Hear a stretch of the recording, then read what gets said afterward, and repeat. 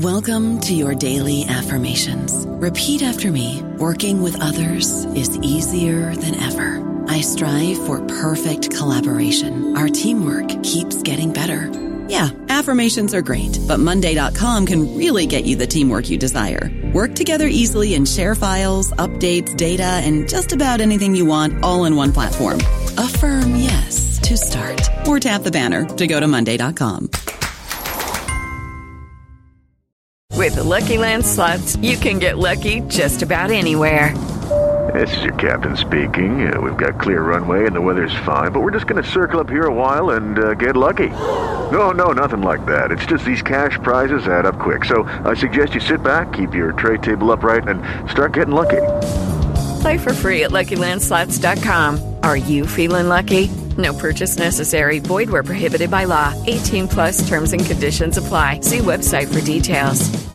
Hello, everybody. This is Marshall Poe. I'm the editor of the New Books Network, and I'd like to tell you that we have a new and improved website. It has 2 new features that we think you'll love. One of them is a vastly improved search engine, so that when you type in keywords, you'll get a bunch of episodes really quick. The other is the ability to create a listener account. And in that listener account, you can save episodes for later listening. So you can create a kind of listening list. We think these features are neat and we think you'll enjoy them. Please visit the site today. Yaakov Ariel is a professor in the Department of Religious Studies and co-director of the Center for Jewish Studies at the University of North Carolina, Chapel Hill. His research focuses on Protestant attitudes towards the Jewish people, on Christian-Jewish relationships in the late modern era, and on the Jewish reaction to modernity and post-modernity. He's published numerous articles. His first monograph, Evangelizing the Chosen People, was awarded the Albert C. Utler Prize by the American Society of Church History. His most recent book is An Unusual Relationship, Evangelical Christians and Jews, published in 2013 by New York University Press. And that's what we're going to be talking to him about today. So thank you so much for joining us, Professor Ariel. My pleasure. So beginning, tell us a little bit about yourself. How did you come to this profession and to the subjects that you work on today? Well, I grew up in Jerusalem, surrounded by numerous Christian groups who took very often special interest in the city, its people, its destiny, its history. And I wanted to make sense of those Christians I saw around me. Visited churches and groups, talked to people. I studied history at the Hebrew University, worked on some Christian topics, but later on I moved to the University of Chicago to take a degree in history of Christianity and to study more systematically the attitudes of Christian groups towards the Jewish people, towards the land of Israel, towards the state of Israel, and vice versa, to study some of the attitudes of Jews towards Christians and Christianity, and towards the attention that was given them by Christian groups. When you first arrived at the University of Chicago, was there a difference in terms of how American Christians and people studying in the United States viewed that relationship between Christians and Jews compared to what you had known in Israel, or was it quite similar? Well, it was different in the sense that Israel, of course, was not at the center of interest at the University of Chicago. I mean, there was some interest. There was some interest in Christian-Jewish relations, but I was able to study Christianity from a perspective in which Christian-Jewish relations are just one among many aspects of a larger tradition and larger attitudes. Mm-hmm. And this was, of course, very beneficial. In Israel, you get very often the sense that all Christians are just interested in coming to the Holy Land, and that, of course, the Holy Land is at the center of their interest. Now, the Holy Land is there, and there is much interest, but, of course, it's not the only thing that motivates Christianity. Right. So getting some of that context was something that you got in Chicago, certainly. So tell me about then An Unusual Relationship, the book. What made you decide to write that book in particular?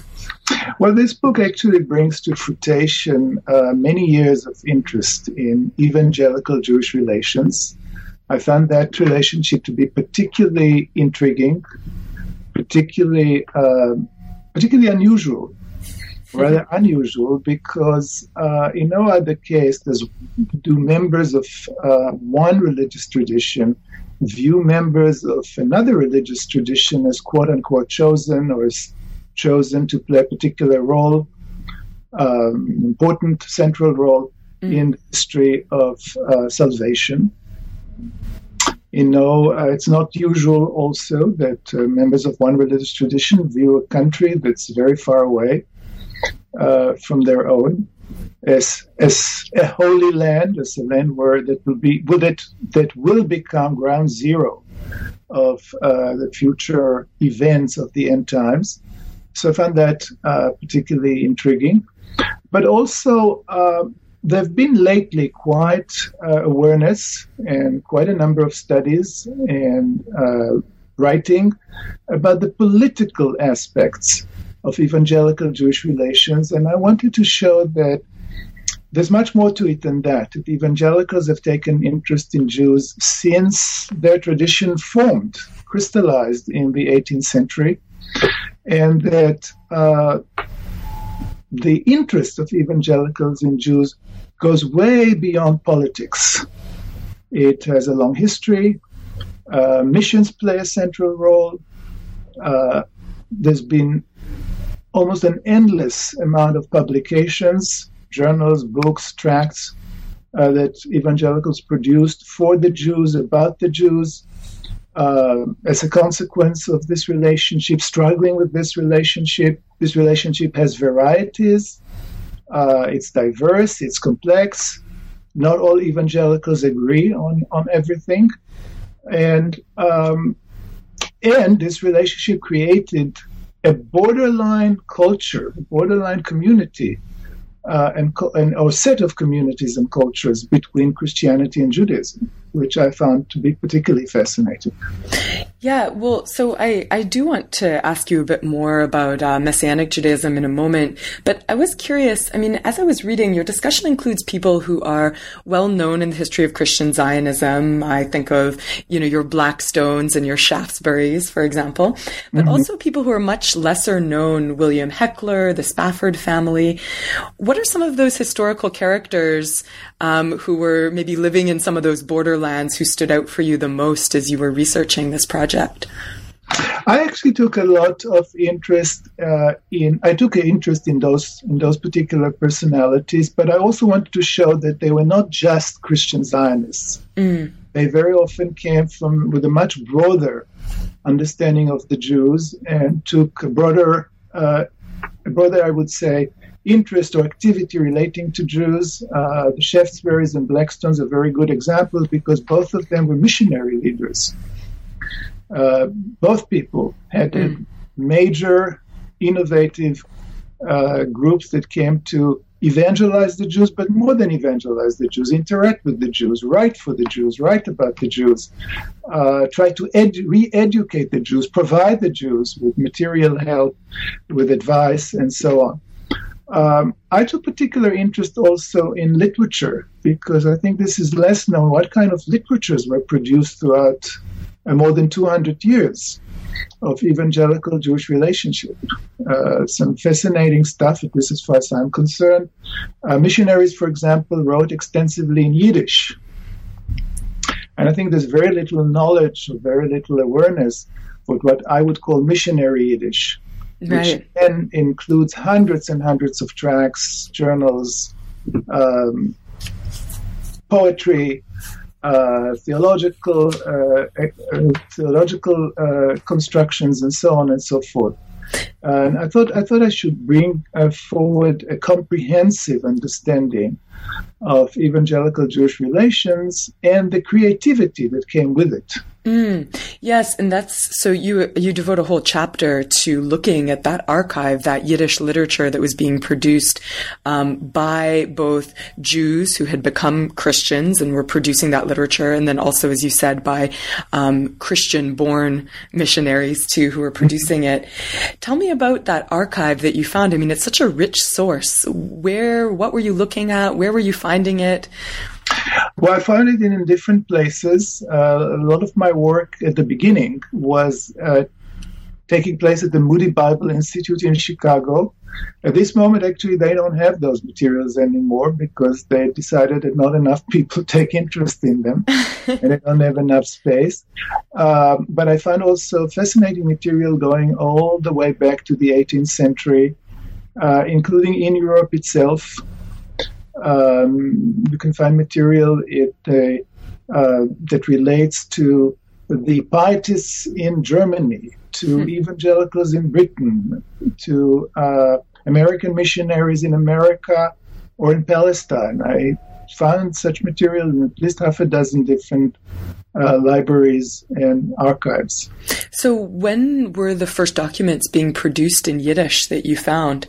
Actually, the first ones were produced in early 18th century Germany in the first Protestant mission, not just to the Jews, placed Jews very high on its priority.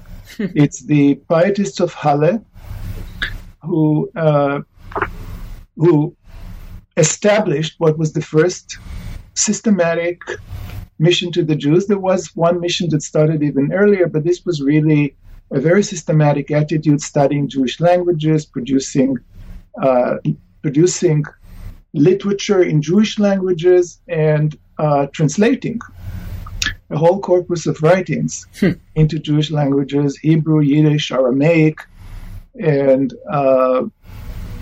only now, after the fall of the wall in East Germany, there is really a growing awareness of the richness of those materials and those archives, although you can find many of the books and tracts produced in the Library of Congress.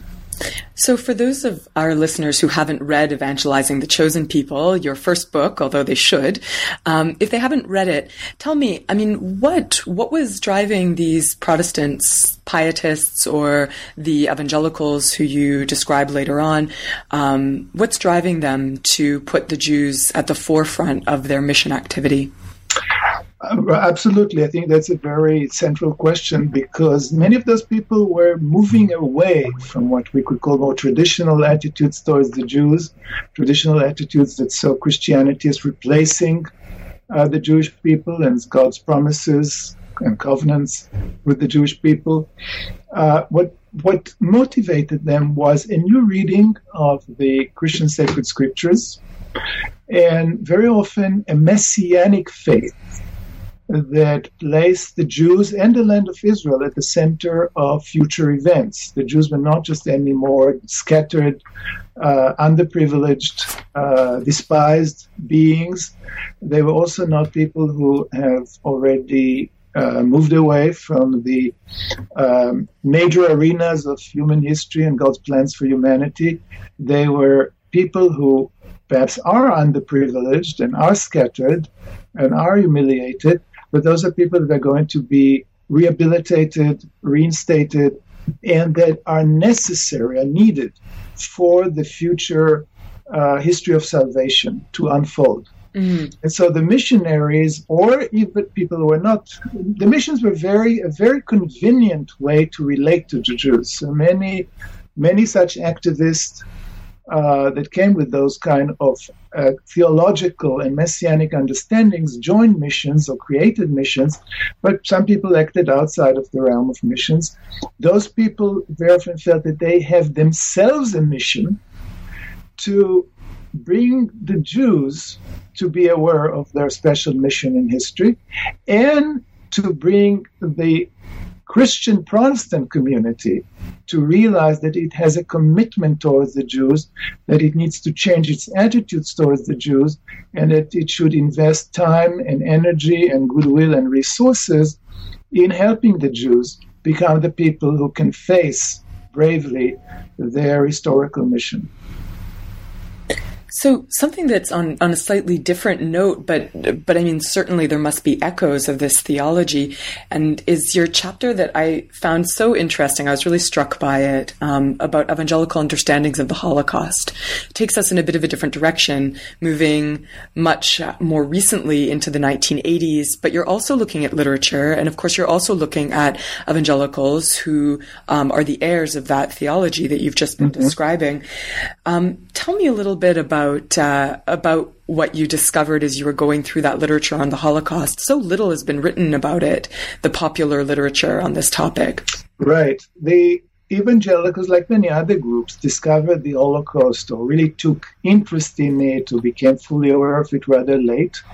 During the 1940s, 50s, even 60s, there wasn't full awareness. People perhaps knew in general terms what happened, the numbers, but taking actual interest, what happened there, really came about gradually. Some people started writing already in the 1940s, 50s, and 60s.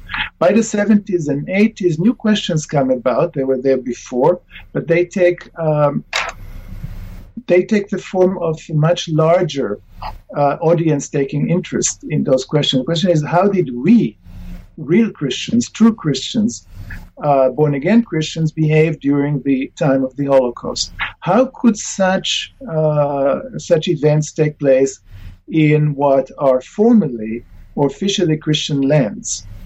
And the evangelical understanding on the whole has been that the Nazis were not Christians, that true Christians by definition could not perform atrocities, and that true Christian believers behaved appropriately. And of course, there are some striking examples of Christians that did behave in a way that their descendants or their co-religionists can take pride in, such as Corrie ten Boom, a very famous Dutch rescuer of Jews. She and her family hid Jews during the time of the Holocaust. They were discovered, and the entire family was decimated, and only she survived.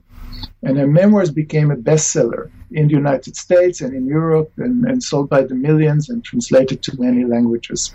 And Billy Graham and his network picked the story and turned it into perhaps the most famous evangelical book on the Holocaust. But there are other books and even series of books on the Holocaust.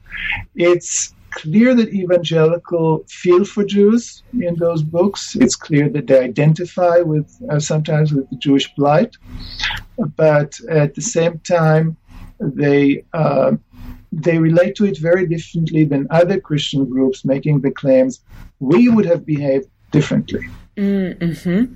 Yeah, and for anyone who's worked on evangelicals, I'm sure that they've run into Corrie ten Boom, well, at least anyone who's been working on sort of contemporary evangelicals and The Hiding Place. It's on most evangelicals' bookshelves, probably in North America.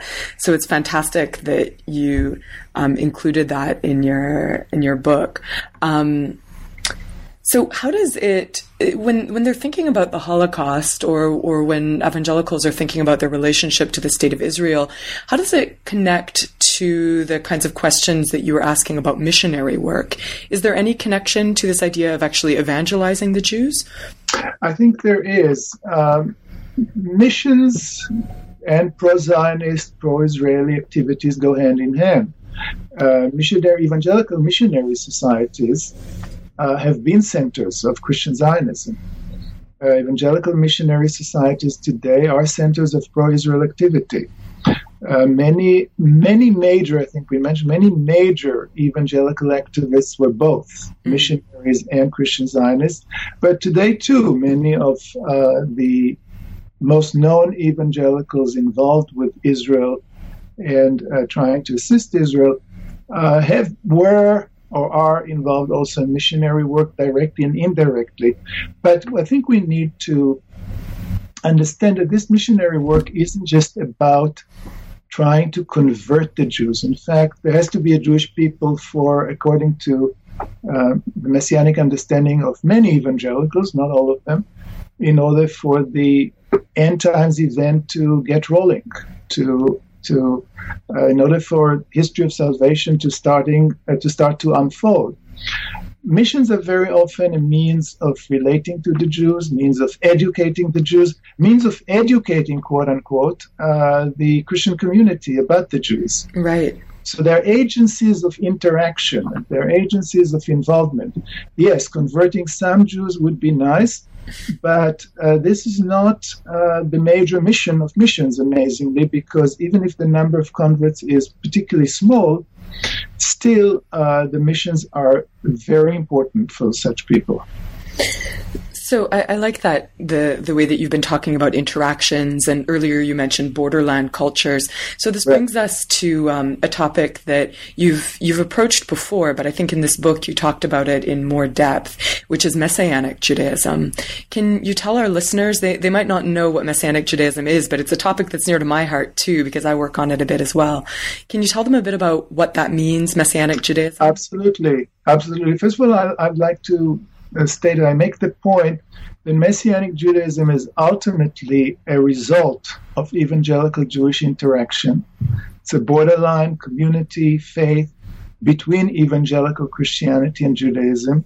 Messianic Jews, there are quite a few varieties of Messianic Jews and Messianic Judaism, but in principle, those are people who have accepted the Christian faith in its evangelical interpretation, accepted Jesus as the personal Savior, underwent, that is, a personal experience of conversion, of being born again in Christ. And those people accept, in principle, the most basic elements of Christian theology, the authority of the Bible.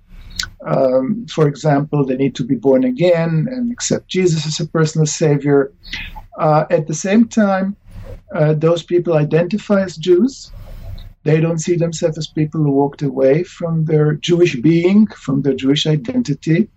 And their communities try to amalgamate both Jewish identity, Jewish pride, Jewish culture, Jewish symbolism, Jewish holidays, and the Jewish Sabbath at the same time that they promote faith in Jesus, and are also committed to evangelism and sharing their faith with fellow Jews and non-Jews. Many of those communities have a substantial percentage of non-Jews among them, so they're not based just on ethnicity, but they are Jewish ethnic centers in many ways, or centers of Jewish identity, pride, and culture that work within the framework of evangelical Christianity. I was struck actually throughout. I mean, there are these various Jews also in terms of the Yiddish literature that we were talking about earlier. There are various Jews who come to faith in Jesus as the Messiah. They accept him as their personal savior, and then they are the ones who really will speak to the evangelical community on behalf of the Jews. They are the ones who, from your book, are at the forefront sometimes of actually changing evangelical attitudes about Jews. What characters did you find in your research? What people stuck out for you? I found dozens and dozens of such people. The amazing thing was to discover that, yes, those are proud Jews, that within the evangelical community, and you can say within the Christian community in general, those people are representative of Jewish interests. They protest anti-Semitic attitudes or sayings.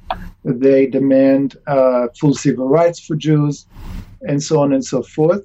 They give also, as I think you mentioned, literary expression to their experience as being both Jewish and Christian at the same time. The various struggles throughout the years. Messianic Judaism didn't come about all at once. It has a long history of Jews accepting evangelical Christianity, remaining in some ways attached to Jewish culture and society, representing Jewish needs and feelings within the evangelical community. There have been quote-unquote Hebrew Christian communities starting already in the 19th century and certainly in the 20th century. But the movement received an enormous boost and expanded enormously since the 1970s, among other reasons because it became much more legitimate within the evangelical community to express evangelicalism in whatever specific ethnic or cultural way members wish to express it. Mm-hmm. And there's been, in general, a much larger legitimacy in America for what we can call hybrid communities and the amalgamation of various identities. We live already in that respect. Messianic Judaism and Messianic Jews, although they don't perhaps always think in such ways, are a postmodern group that sees itself as combining different identities, different agendas, and as transforming old boundaries, as overlooking old boundaries, or not overlooking them, but trying to amend old injuries, put aside old boundaries, and create something that was considered until half a century ago, for sure, perhaps 4 decades ago, totally undoable. Created and under the theological rubric that it can be done theologically and communally, but also in some ways under the understanding that religious communities can be created and recreated.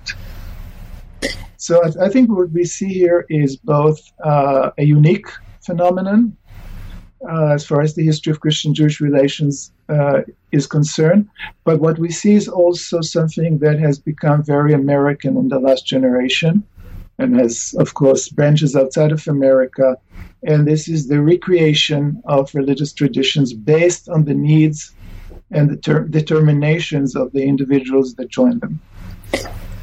So for those listeners who want to find out more as well, you edited a special issue of Nova Religio on Messianic Judaism, and that probably gets at some of these issues about hybridity and how this movement also takes different aspects of both Christianity and Judaism and combines them in sometimes really novel ways.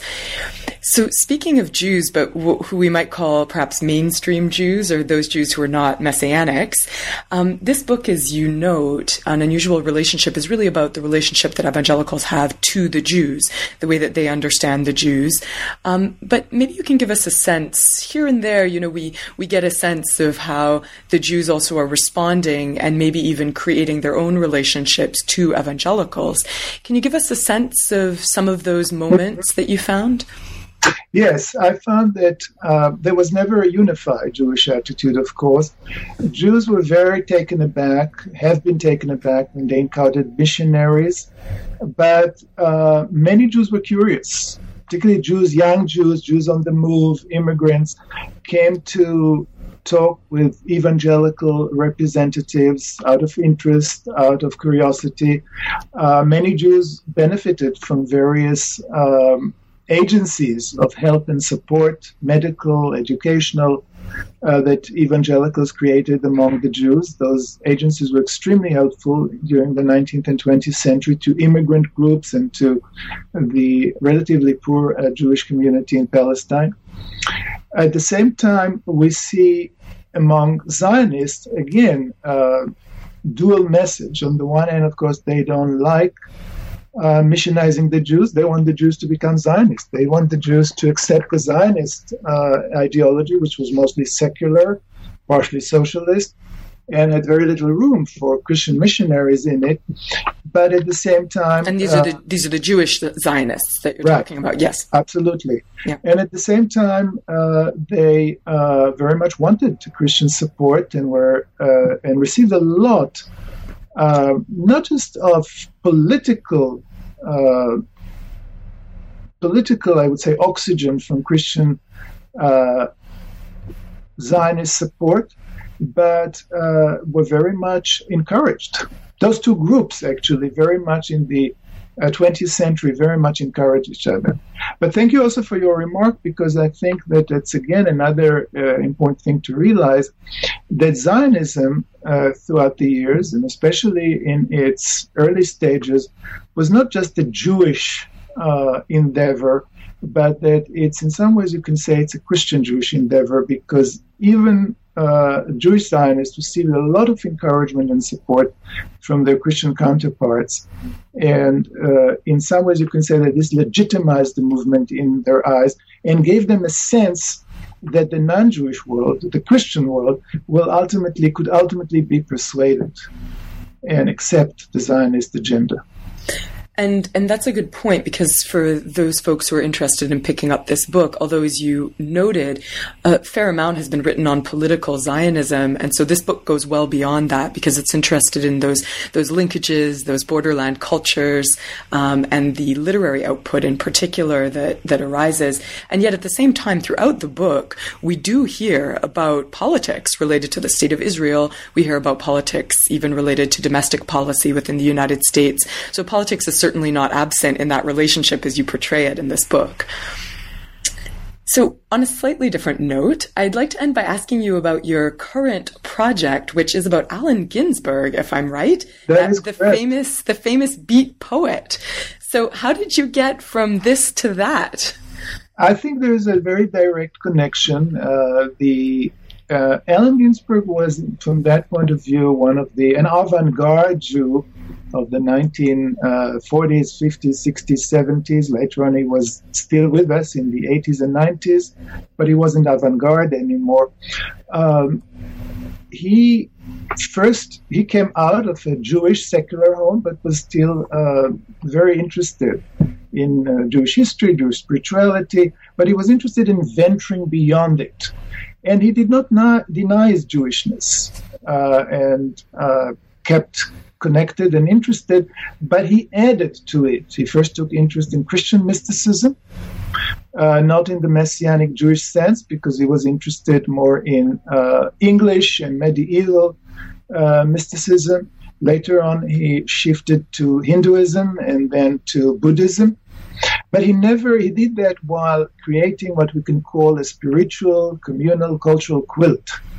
Not replacing one segment with the other, not denying a certain segment, not rewriting his biography, but by really adding layers to his spiritual and cultural and communal being. And in his poetry, you can find moments of Christian spirituality, of Buddhist awareness, but you can also find a lot of Jewish elements in it, even while he was practicing most of his 3 decades of his life, Buddhism. So I see where the themes intersect then, in terms of the this hybridity and also the literary output that comes with it as well. Right. Well, thank you so much for speaking with us. And thank you for reading my book so thoroughly and with so much insight. Well, I thoroughly enjoyed it. And I thoroughly enjoyed it. And also, I must say that it is written in such a way that I would think that the audience is listening to this recording, whether they are academic or general, will very much enjoy it. It's a beautifully written book as well. So thank you very much. Thank you very much.